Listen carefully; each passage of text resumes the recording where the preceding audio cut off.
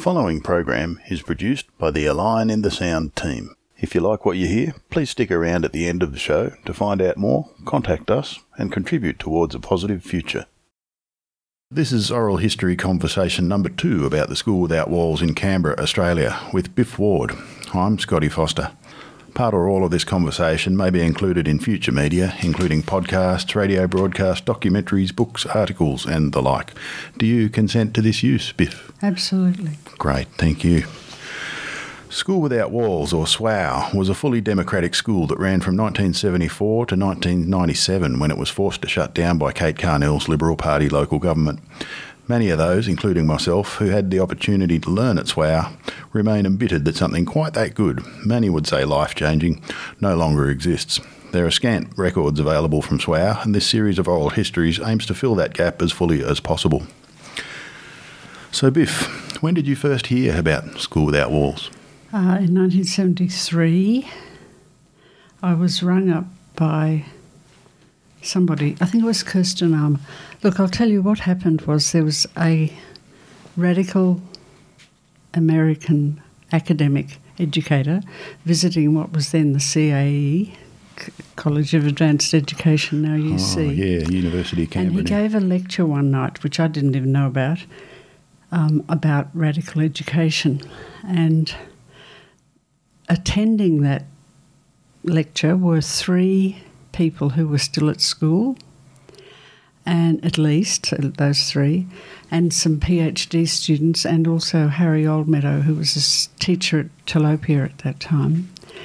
And Kirsten Armour was one of those students, and she rang me later. I can't actually remember if I knew her beforehand, but she rang me afterwards and said that a group of them had got together that night, I think, after the lecture, and talked about starting a school, like just out of the blue. Yeah, great. And I was, I guess, a bit known as a radical teacher around town. And so they rang and asked me if I'd like to be involved. I think the first thing was that Harry, he'd put his hand up to teach at it. He wanted to know something about the union, and I remember I had a meeting with him and a couple of others, where he described later that I was very brusque and said, no, do this, do that. Anyways, I had planned to enrol in the university course for that year, and I had 3 small children. But the moment that happened, I chucked the university idea and thought, I'll do this.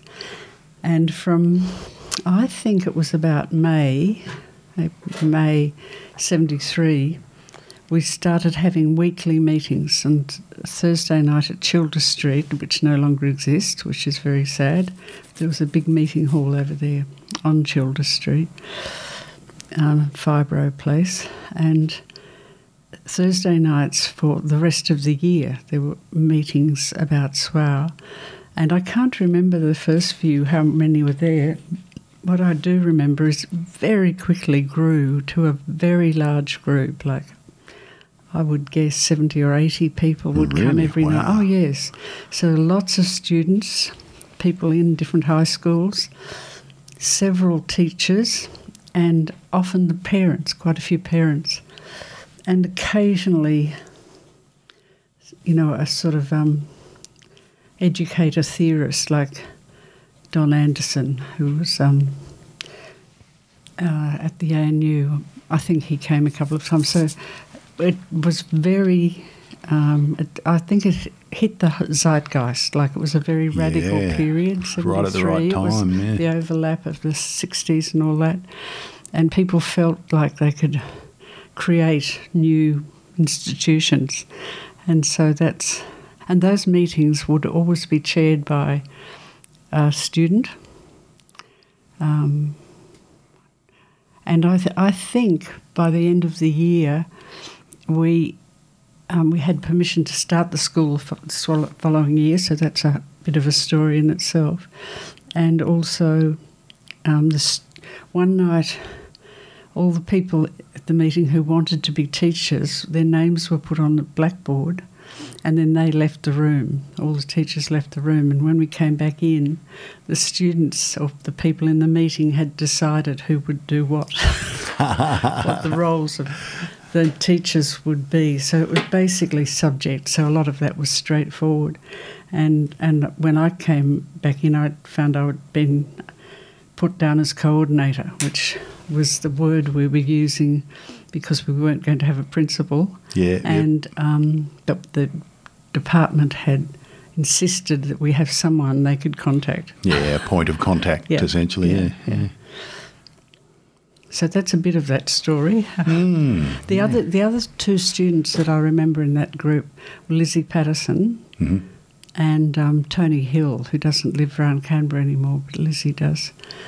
We mentioned Liz Ann Emery before, didn't we? Yeah, but this is Lizzie Patterson. Yeah, different Lizzie, Yeah. And what? Do you remember the name of the academic who gave that talk? No, I don't. If it pops up during the interview, just... It won't. It hasn't let's do it. Popped up for Long years. Gone, yeah. Fair enough. Talked about it a few times, but maybe Liz Patterson might. Yeah, we'll follow it up. Yeah. What made you decide that School Without Walls sounded like a good idea? You basically just dropped your life plans and ran with it. Well, we were still... I was a sort of radical activist as well as a teacher. And there'd been... 73 was 8 years of demonstrating against the Vietnam War. It was 3 or 4 years into the beginning of women's liberation, which I was incredibly activated by. And so... as soon as I heard this, I thought, yes, of course. I was then teaching at Canberra High, which was just a normal, regular high school at that time. Not terrible, but not great. It was just, 30 or 40 kids in a classroom, and you went around doing your thing to them. Yeah. Yeah. So, what role did you play in creating it, do you reckon? I don't know how to answer that question. I was just one of the key activists. I was often the voice. Harry,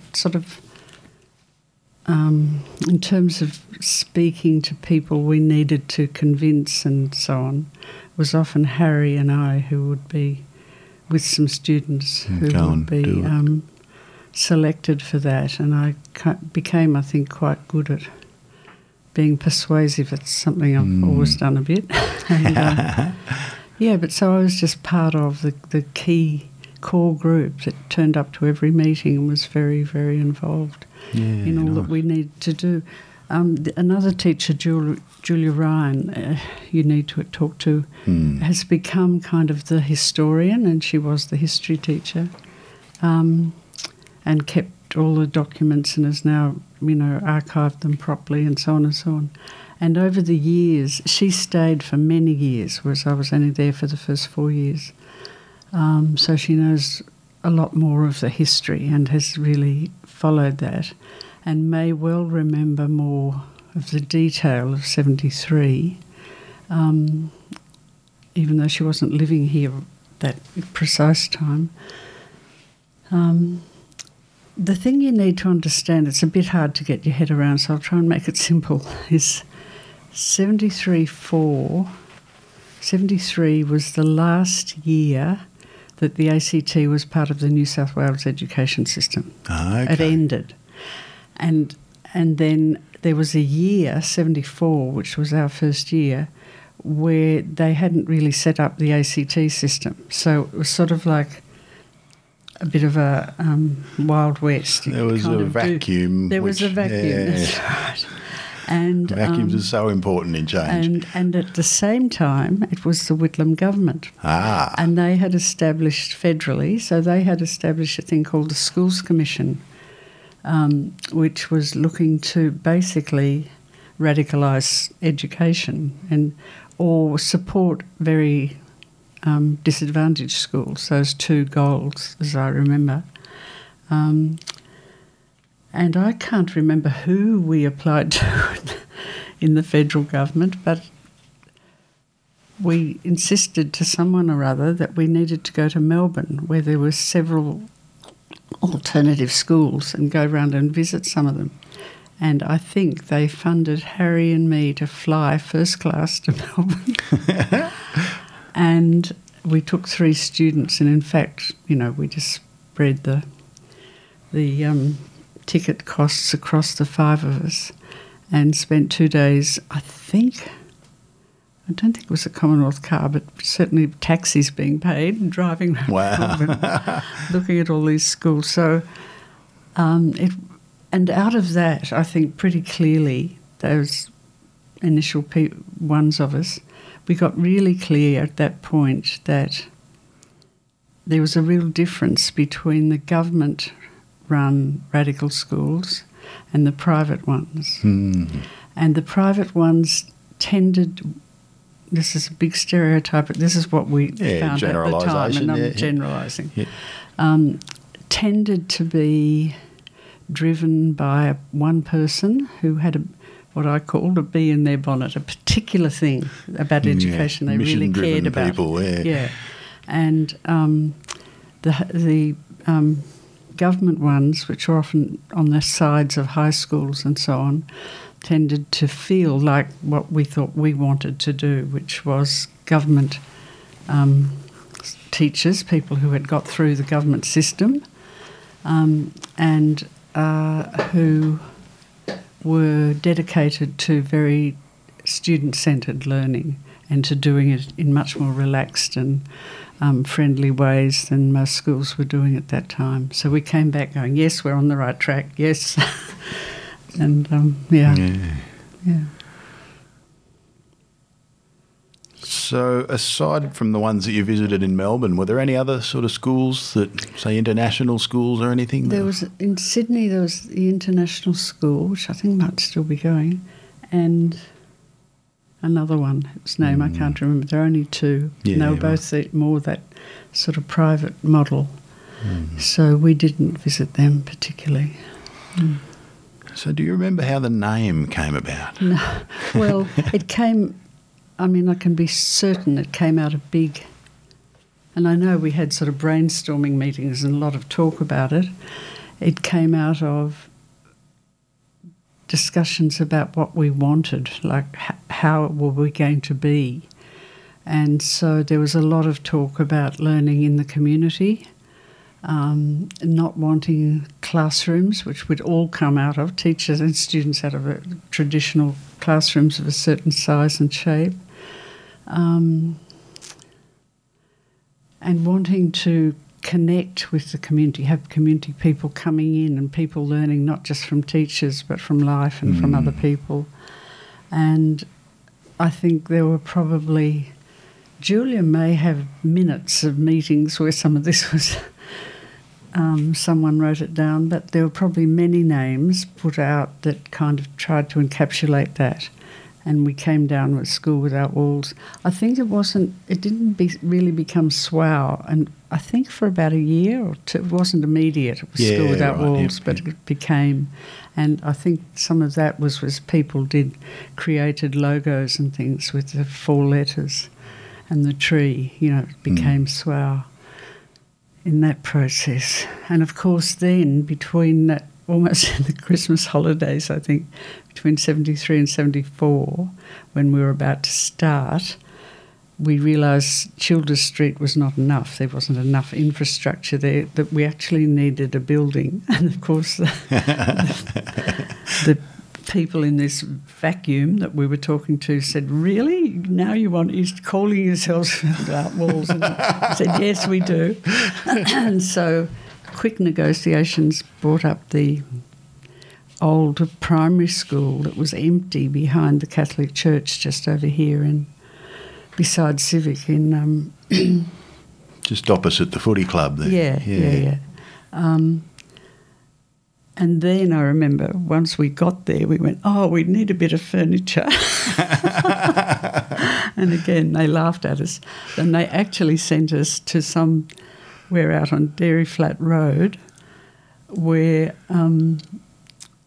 there was some sort of building full of junk out of the education system. Yeah, right.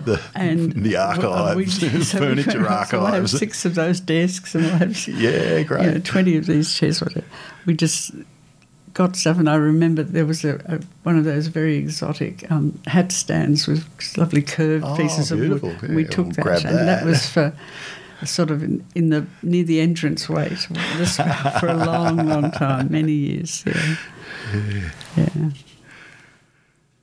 Yeah, so you said you wound up with 70 to 80 people meeting weekly to set this thing up, and I imagine there would have been a lot of flux of different members. Like the whole group may have been 120 or something, that's with true. Only 70 or 80 coming together. We had decided pretty early on that we would have only 100 students. There'd definitely be 100 places. We didn't want it bigger than that. Yep. So I think that carried through right till the end.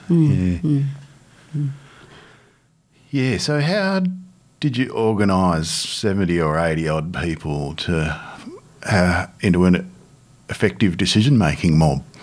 The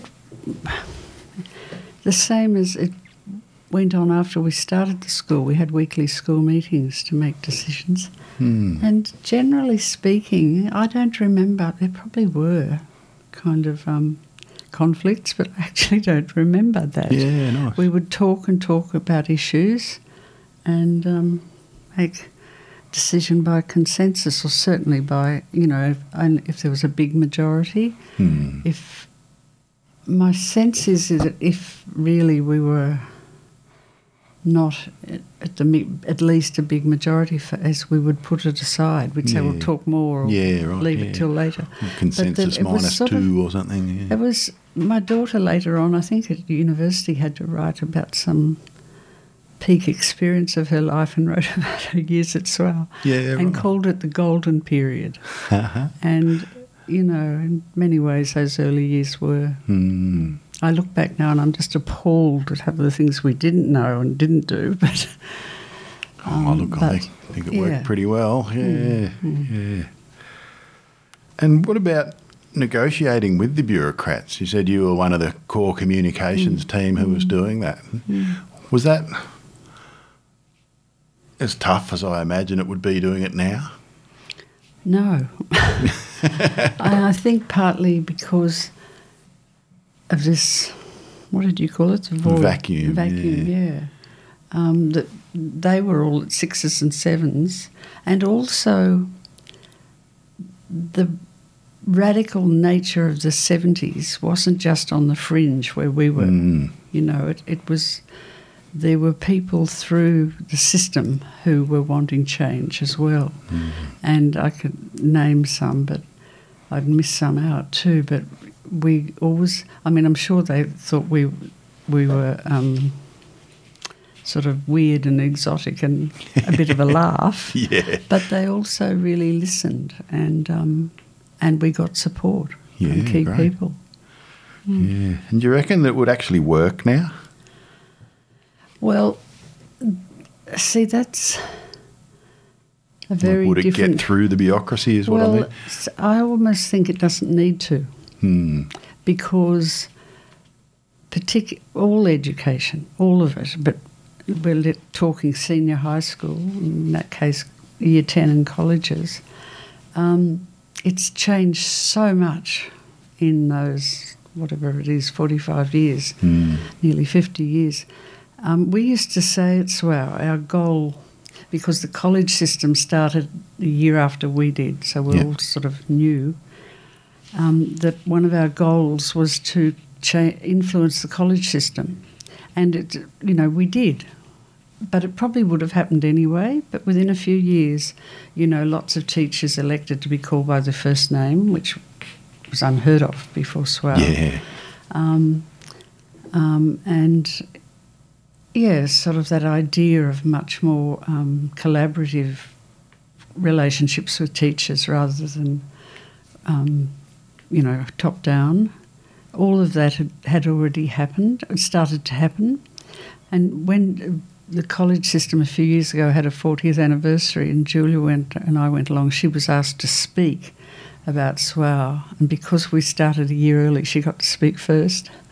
And she said we regarded ourselves as some Russian Revolution reference to as sort of red cells, a red cell, and that we would, going to change all of you, which I think most of the people in the room went, what? I had no idea what she was talking about. But we didn't do that in any structured organisational way, but we believed it would happen by osmosis, and I believe it did. Yeah, well, I mean... So really I think if someone wanted to create a radical school now, it would be really different, and it would probably be on social, done digitally or something that I can't even imagine. Yeah. And how did that group figure out what to implement? Like, you'd taken little bits and pieces out of the different schools you visited and read about, and was that a conscious process, or did the model just sort of emerge through the meetings? Feels like it emerged. Yeah, well, it's an emergent way of doing things, isn't it? Having been through it myself. So. I think in terms of what we taught, we covered off the high school certificate, which was the last year of 74, those subjects. Well, all the ones that we could. We couldn't do absolutely everything. But also we always were able to create courses that we found interesting, that we thought the students would find interesting. So in a way we were able, the hobby horse thing, but just in terms of content. And the fact is, given the predilections of the teachers, we were really driven by ideas of feminism and almost anarchism, of self-regulation and consensus decision-making. So a lot of the courses came out of that, and also interest in arts. Harry is a huge film buff, and he talked a lot about that. I remember only once in my 4 years there, someone came to me and said, I really want to know something about punctuation. Harry and I were the English teachers. I did a bit of history and English. And I said, oh, fantastic. And so I sort of put up a notice, when this would happen, this special lesson. Workshop on punctuation. And so many people came. Yeah, it was very exciting, but no one asked for a second one. I was like, oh, no. But, Interesting, yeah. Now, on the meetings and that emergent nature of outcomes from the meetings, which, again, carried through all the way, I've found it extremely difficult to explain that to people throughout my life post-SWOW. So we haven't mentioned here, but you were there from when? I believe it was about 88 to 92, but, that's just from doing the maths, and I'm not quite sure, roughly then. Yeah, okay. Yeah. And... so there were still weekly meetings then? Oh, they were daily. Daily? Yeah. Oh. Yeah. That's a bit much. Every day, yeah. They were only 2 hours. They were limited to 2 hours unless people agreed to go longer. But Right. Yeah. I think they were daily anyway. Maybe there was a couple a week. I'm not sure. Yeah. No, I'd have to get someone with daily. have to get someone with too much to me. Get someone with a good memory to confirm that one. Yeah. Unless it's someone who was at Occupy or someone who's been to some other thing where I shorthand call it daily democracy, but have you thought of any good ways of explaining that to people who haven't been through it? No, and I have been through it in other contexts. For me, it was quite a few peace camps and yes, Narungga and Pine Gap and various things I've done and since. And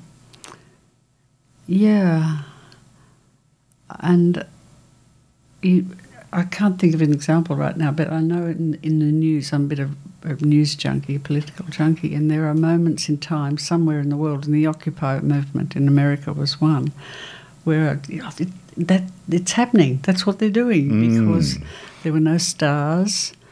You know, you can just tell when something's democratically, organically, truly collaborative and based on consensus. It's clear from what doesn't get in the news. Yes. You know, about stars or manifestos or anything. It's just people together doing something. And it is hard to imagine. It sounds so idealistic unless you've experienced it. And if you try and explain it, as you asked, people just say, "Oh, that sounds ridiculous, too idealistic. How could that work?" Yeah. Yeah. Do you remember why people decided 100 was a good number? Not particularly 100. I mean, obviously it's a round number we're all familiar with, but we were very clear. Or small. Wanting about being small, yeah. And I guess 100 was makes you look serious. There's enough people there, but it's also manageable, and you can actually know 100 people. Yeah. Yeah. And we had 10 teachers at the beginning, so it was incredibly good ratio. Yeah, that's good. So when I arrived there was a culture well established, and like a good human, I naturally complied with the what everyone else was doing around me.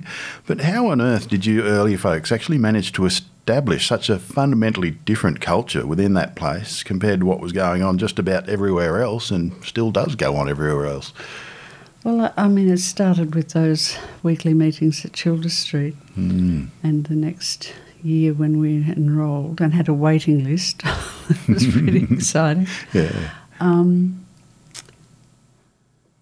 I guess, as I said, coming from the teachers and the inclination of many students was that desire to make decisions by consensus, and also the practice which we established way back in 73 when we were negotiating and so on, of anything we had to do with the bureaucracy, we took students. Or, you know, it would be a mix of teachers and students. Yeah, right. And even if students didn't feel able to speak in that setting, we always, and they said, it was fabulous to learn how that operated and to be in on the grown-ups and all that. Yeah.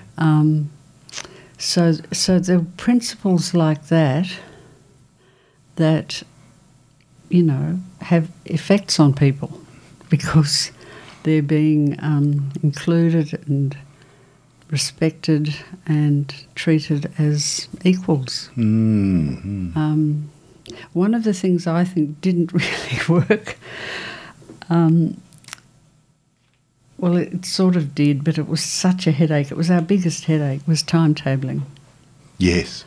Like ridiculous, really. But, you know, because our principle was to try and ensure that every student could go to everything they wanted to. Yeah, wow. Which, you know, is ridiculous. Oh, it's herding cats. Yeah, ridiculous. And people stayed up all night, I think, sometimes, trying to create early in the year, trying to create this timetable. And when I look back, I think that level of idealism, everyone can have what they want at all times, is not realistic. And I think even good anarchists will go, we have to compromise sometimes. Yeah, that's right.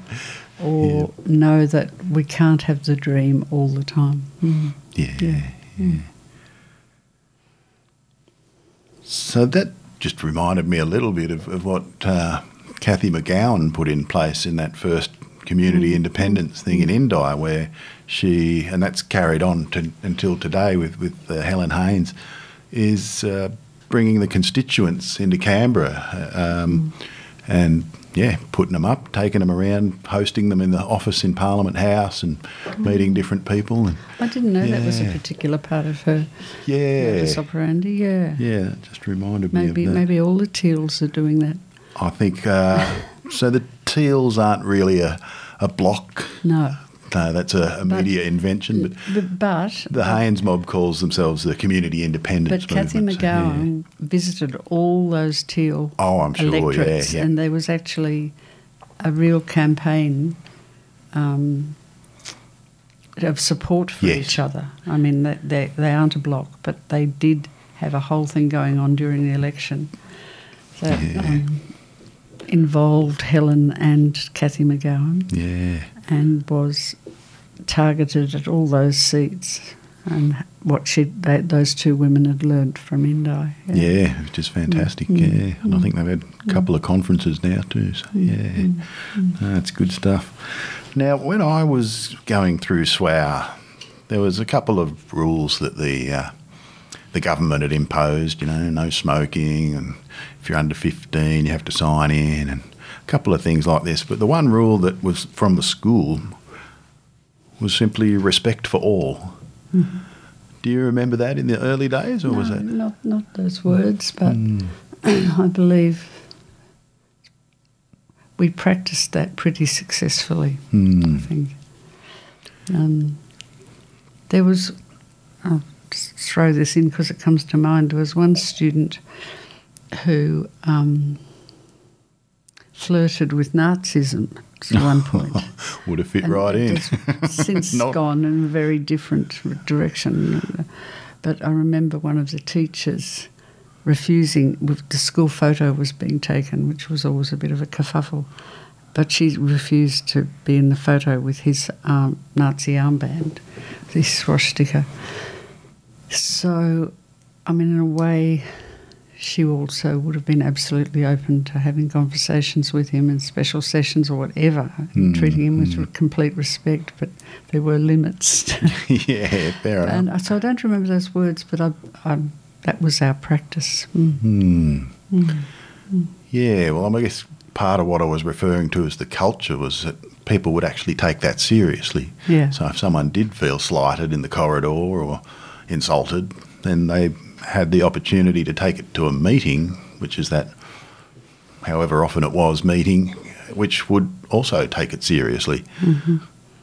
Yeah. So there would be, I think the closest thing I could find to it these days so far is restorative justice sessions held within the meeting to deal with discipline in the school as well. Yeah.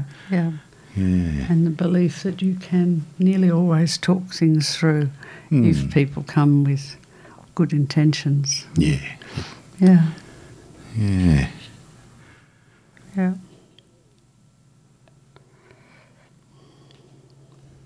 We covered a bunch of these questions. So how were you faring in the conventional system before you came to SWOW? You were a teacher, just cruising? Yeah, I loved teaching. I've always loved it. And I was an English history teacher, half and half at Canberra High School. And there's no question that I used my teaching to convey ideas to students. I had someone actually contact me when my book came out 6 or 7 years ago, whom I didn't remember.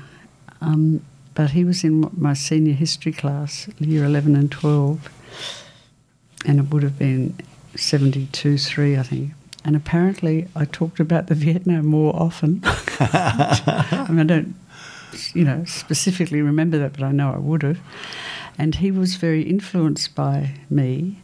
And so he met up with me, in his 60s to tell me that he started taking these ideas we were discussing in the classroom home, and his father was incredibly angry, enraged by this. And it reached a point where his father said, I'm going up to the school to complain about her. She shouldn't be teaching. And his son said, well, if you do that, I'm going to leave home. And his father didn't do it. So, I was lucky. And I I loved teaching always, and the ideas and hearing what young people said, and working with it and all of that. So I was doing fine, but SWOW sort of catapulted me to another level, because also to satisfy the department, I had to become a band 2, so there were 4 bands of teaching and we were all band 1s. None of us had gone for promotion. And so suddenly in 73, late 73, I went for promotion and got it. And so it kind of made me much more involved in my teaching than I had been before. I sort of just did it on the fly almost. Yeah, right, yeah. Yeah, so students would come through fairly rapidly. And how did the cultural knowledge be maintained within this whole thing? Well, those first 4 years I was there, some people came and went, but a lot of students stayed. And some, in those first 4 years, some students were there with serious academic intent and did well. And some just needed somewhere to be that was safe and caring. And we were fine with all of that and whoever. Some students moved in and out of those states, probably mostly cruising until late in the year and going, oh, maybe I do want this. And at that time, it may have changed later, but at that time, the way I saw it was the student body consisted of people like those first 3, in fact, and some others who had the academic intent and just really wanted to be free to learn more widely than the straight high school, and were sort of disaffected with the straight high school. And then there were people who were who didn't fit, were probably lonely. I mean, we didn't have the skills in those days to explore that, but you could kind of tell sometimes this is someone who really hasn't been treated well. And they would come to us. And then there was a whole bunch, particularly at the beginning. Harry at Tilapia did a big recruiting job, and quite that very first intake a lot came from. And they were, really, the ones I leap to mind were kind of probably from working class families who didn't jibe with straight education and just, the idea of something different. They went, yeah. Let's give this a shot. And some of them went academic, but a lot didn't. And a lot would just go to 2 or 3 lessons a week of something they were interested in and just be there. And I have a memory which someone else has said isn't true, but anyway, at the end of the first year, 74, when it was that very last group of HSC students, and I think there were about 15 or 20 of them, and one afternoon late just happened, it must have been the end of a lesson or something, that Harry and I were sitting there with these students, it must have been an English lesson or something, and we got into, what are you going to do next year? And they did a round. And all of them, except 2, said, I don't know, and I feel fine about that. And the 2 who said something, one said, I'm going to work with trees, and she has, very high level now. And the other one said, I'm going to explore the beaches of Australia and write poetry. And in fact, he explored the beaches of Australia as an geography academic and wrote a PhD and was, had an incredible, successful career in which he says he always used SWOW principles with the students at the ANU. Yeah, nice. And that's your tentacles reaching out, isn't it? Yeah. Harry and I thought that was wonderful. Most of them don't know and they're really happy, and 2 do know. And maybe they will, and they did. So was attendance at classes mandatory? No. No? Absolutely not. Of course not. You couldn't do anything like that. But the people who were committed were really committed. You know, they really wanted that. And so, you know, some just loved the learning, you know, and the ideas and so on. And a lot of them will say that kind of, it's really political, the philosophy coming from the teachers around social justice and feminism and anarchism and so on really influenced them. Yeah. Well, I've got to say, I'm one of them. Yeah. Definitely. Yeah. And by the time I got there, there were a certain number of businesses around town who, if they had a well-achieving SWOW student apply, they'd snap them up because they knew that those people were absolutely self-motivated, very smart and really interested in learning. So, wow, I've never heard that. That's great. Yeah. I did hear that a lot of the people who went off to uni in that first couple of years were just mystified by the other students and how they wanted to be, well, what they said, spoon-fed. They didn't know kind of how to do their own learning and research and stuff, and the SWOW students really did. Yeah. Learning how to learn. Yeah. It's... And what you said about being self-motivated, I think it's being treated like a grown-up, actually. Well, just as a human being. Yeah, but also a grown-up. That you are expected to make your own decisions, and you can do this. Yeah, it's that sort of expectation, responsibility nexus, isn't it? Yeah. I find myself a lot now in my old age, all sorts of people who aren't functioning very well, you know, from world leaders all the way down, and I find myself saying they just need to grow up. Yeah. You know, there's a lot of people who don't have those skills, and taking responsibility, like the robo-debt.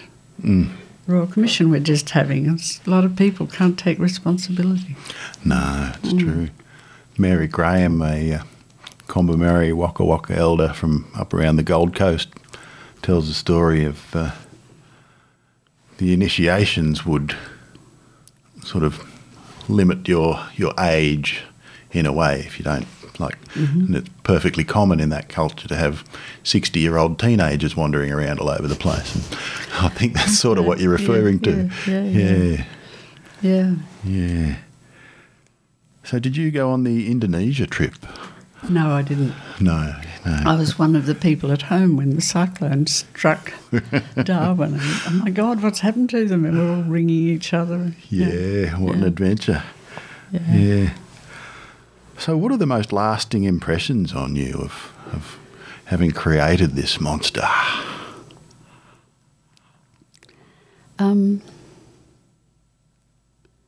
Well, I agree with my daughter. It was a golden age in the lives of those who were around it, certainly in the 70s, and from your testimony for much later than that.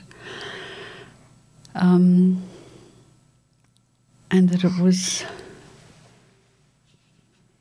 was life-changing for everyone who was in it. I can remember we had this theory, you know, about teachers will be learners too, and students will be teachers. We'll all learn from each other. And I can remember the exact moment of the first time that actually happened to me. You know, well, we didn't call them classes; we called them learning circles. And I was in this learning circle, and the student said something about Buddhism and religion that I'd never thought of, and it sort of blew my mind. And I didn't actually say, oh, my God, I hadn't thought of it. But I thought, because it felt weird as the teacher, to actually really be learning. I wasn't used to it. Yeah, so, you know, there were a couple of those, and then I got completely used to it.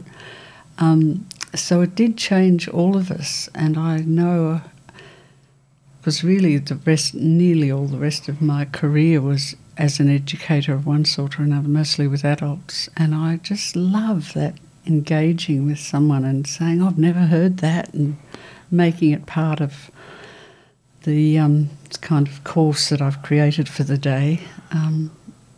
So it really affected me as a teacher. I'm sure it took all sorts of edges off me in terms of personality. Yeah. And thinking I know best and being bossy, which I still can do, but that must have been ameliorated a lot in those years.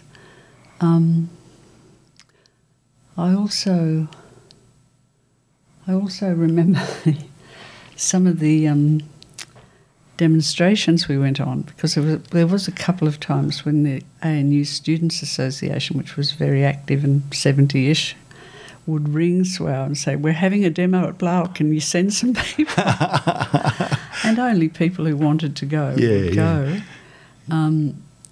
But yes, I recall some of those events, and the day of the dismissal. In those early years, there were 2 teachers and 1 student who was there that whole time. Meg Douglas, she'd be good to talk to too. We all had the same birthday. And every year there was another student, some other student who also had that birthday. So there were always 4 people had this birthday in November. Yeah, nice. And so every November, around some date or other, we would have a school picnic, and we called it the birthday day for the year for everybody. Yeah, right. And we're having the school picnic on the day of the dismissal. And so there'd been some farm where there was a great big dam, and so we'd been swimming, and we drove back in late in the afternoon or during the afternoon to the school with various cars and to drop people off. And the students who hadn't come on the picnic came running out and said, there's something happening at Parliament House, and they've sacked the Prime Minister. And basically we all went, and turned around and drove to Parliament House. So half the school was there that day, which, fitted with our ethos, but was also gave us an eye into history, like that famous one of Gough on the steps when God Save the Governor-General. Like, I was about 3 metres away from that, wow. And we were everywhere, dotted through the crowd. So I remember things like that, yeah. Yeah, well, I guess that protest legacy did carry on too. My first forest blockade was with my schoolmates. Yeah. And I guess apart from the sort of social justice politics like that, it was the humanism, the focus on relationships, on things going well between people, and being able to do that as part of your work. Well, no, that's not quite what I meant, because I'd always done that as part of my work, but it was sort of really elevated in the SWOW situation and around that belief that everyone could be self-motivating and the consensus decision-making, that it really is good for relationships, for how people get on together. Taking each other seriously and listening, I guess. Yeah. So even for the people who were very academically motivated, it was all about how we did it, which is what Richard's saying about how he's taught at the ANU. It's about how we learnt and the principles that went into that. Yeah. There were certainly no empty vessels that needed to be filled with knowledge. It wasn't like that. No, everyone's got a lot in them, don't they? It's amazing. And you might have already answered this, but did it actually change the direction of your life? Well, that's complicated for me, because I actually burnt out and was in a very bad way when I left. I sort of had to leave. Right. I fell apart. And I fell apart because I lacked self-knowledge. And that's some of the stuff, I said it right at the beginning, I'm appalled a bit. Like, I was the co-ordinator. I didn't know what coordinating meant. I had no management skills at all. I was just being myself. Having a crack at it, yeah. But because I had this individual role, people did say to me, would you do this, would you do that? And I remember Roger, one of the teachers, saying once that he saw me as having this big smile on my face and a sack on my back, which is where I put everything I had to do, and the sack was getting heavier. Yeah.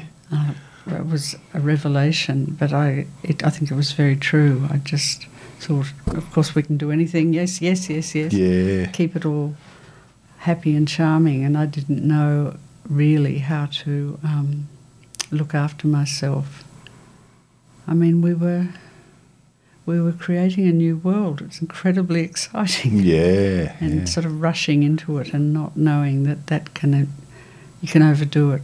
And I really had a very bad crack up, which is nowadays called burnout, which was a term which didn't exist then. Yeah. There was nothing about it. Years later I read a book called Burnout. I went, oh my God, that's what happened to me. Yeah, right. I was physically and emotionally, I really cracked up. Yeah. It was awful. Yep. So the ending of it for me is mixed, but of course I took all that positive experiences with me into everything I did. Yeah. And I stayed an educator. Wow. Yeah. Well, you've done well. A lot of people who burn out in various things wind up doing something completely different. So, yeah. One of the things I learnt there is that as an educator you can take people on a journey, because I ended up being a consultant trainer, so I would do one-day workshops, find out what they wanted and then create a journey for the day, and used experiential, personal experience a lot. So I tried to get them to, at every point, to work it out for themselves and come up with a solution of the next bit. And then, we'd be discussing, and someone would say, but what about so-and-so? I'd say, that's the next bit we're going to do. We're going to do it like this. So it did absolutely open up my teaching methods. Yeah. Well, again, that's the teaching people how to learn bit of it. Yeah.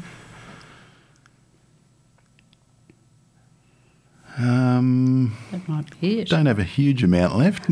Do you have any friendships from that time? Oh, absolutely. Yeah. Yes, stayed close to some of the teachers, one in particular, but very warm, cordial relations generally with any other teachers, and very close friends with some students. Yeah, lovely. Very still, and a lot more students that I really enjoy seeing. Yeah. Are they different from other friendships that you might have, do you reckon? Oh, well, they're embedded in SWOW, in that experience. I mean, we might talk about other things, but it all fits. Yeah. It all fits that period when we, and the values that we share. And as I think there's, in the last 5 or 6 years, it's settled into an annual get-together, and I always go to that, but I may not one day. But Yeah, well, that was where I met you, I think. So do you know the story of how it got shut down? Oh, look, I was living in Adelaide when that started. When I came back in 96, they were having great battles with the department. By then, SWOW was reduced to something that was meant to be on the side of Dickson College, but as I understood, was really part of Dickson College. It had sort of been swallowed up. But there was a group of people, including a more recent student, who were really battling to save SWOW. And I was asked to be part of that. And in fact, I just thought 24 years for something really radical. That's pretty good innings. Yeah. And I can't see, given all the attacks on it, I can't see it coming back from this situation it's in now. I think it's time to end gracefully. That was how I felt. So I didn't join in that. Yeah, I was living out at Bungendore with my head under a rock. Didn't even know it was happening. Yeah, right. Went, what? Yes. And I think that goes back to your earlier question about could you start a school like that now? I mean, maybe it had passed its use-by date, and I'm sure there's some students who would benefit from something like that, but as a whole educational innovation, I don't know that it's needed in the same way. Yeah. You disagree with me? Yeah, I've just had a youngster go through the school system, and they would certainly, I think, have benefited from being taken a bit more seriously. Yeah. And I know some of the students, probably including myself, you know, would have been headed more towards the justice system if they hadn't been diverted by going there. So. Okay, well, that's a strong Yeah, you know, the freaks and weirdos of Canberra got nowhere to go now. Yeah. I can also see the smaller size really suits some people. Yes, absolutely. In fact, one of my grandchildren, the whole decision around her high school was the smallest one we could find. Yeah, nice. Yeah. And how would you describe the best school that you can imagine? Well, it would be SWOW, I guess. Yeah. That environment, I mean, suddenly the Occupy movement and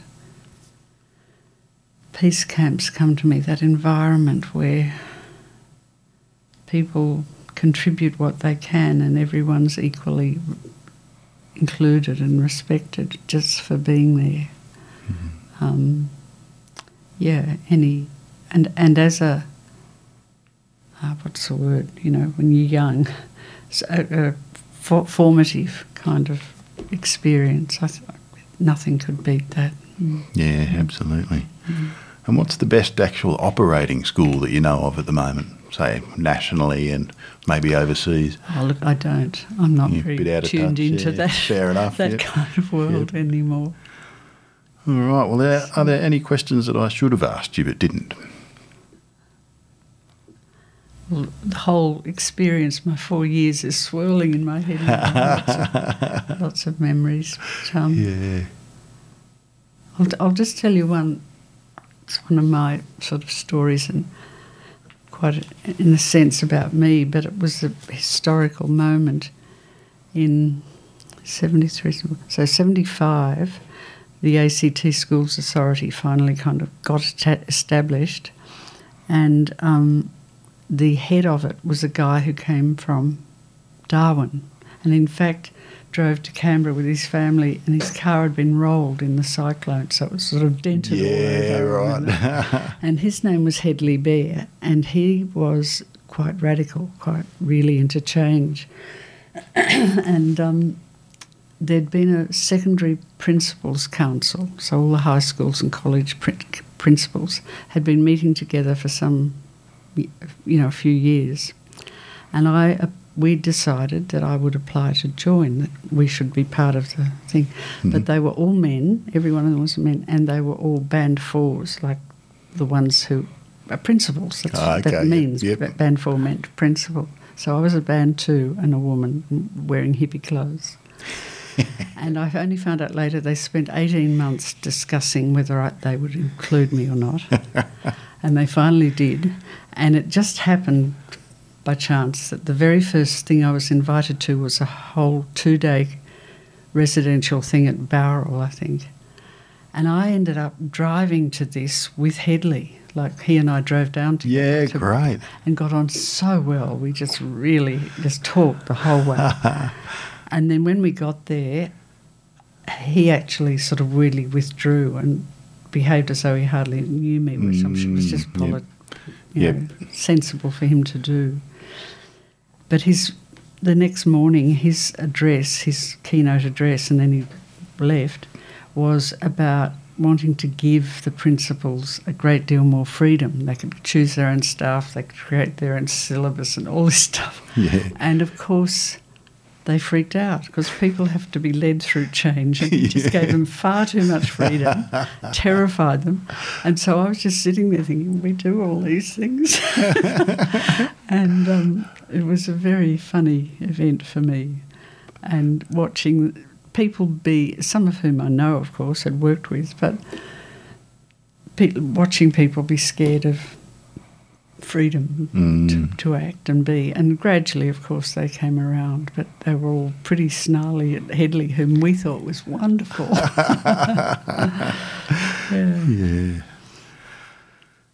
Yeah, so, well, I'd like to thank you and your peers for setting up an amazing experience for myself and many others. You're very welcome. And a little tag-on question at the end. Would you be willing to help set up a better new SWOW?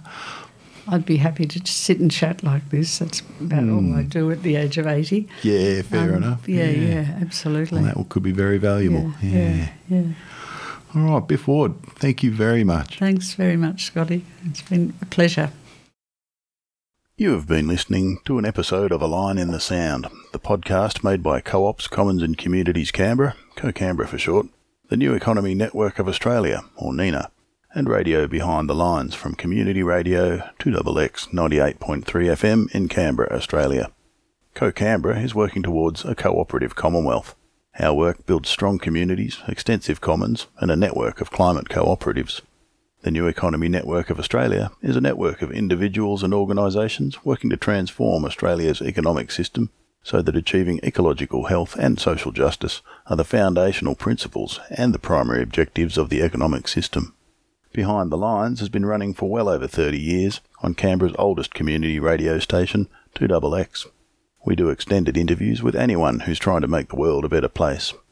All three are volunteer-run, so if you like what you heard on this episode, join us and become the media. To join up with the New Economy Network of Australia, sign up at neweconomy.org.au. To help out with Behind the Lines, or to help our editing team finish off a mountain of good Australian New Economy info, which includes editing training, contact us at behindthelines98.3@gmail.com. and see 2xxfm.org.au, where you can subscribe, donate and volunteer to Australia's only alternative voice, community radio. If you're not in Canberra, there's definitely one near you. To help out with Co-Canberra, contact us at info@cocanberra.org.au. That's COCANBERRA.org.au. Or come along to our monthly meetups, which we share with NENA Canberra Regional Hub, where we explore any and all aspects of the new economy. Find out what we're up to at cocanberra.org.au. And finally, if you want to help fund me, Scotty, to go full-time with this and lots of other related work, look up Liberapay, LIBERAPAY, and search for Community-Supported Scotty. From there, you can find out about all my other projects and donate to help create a new, appropriate economy. Thanks.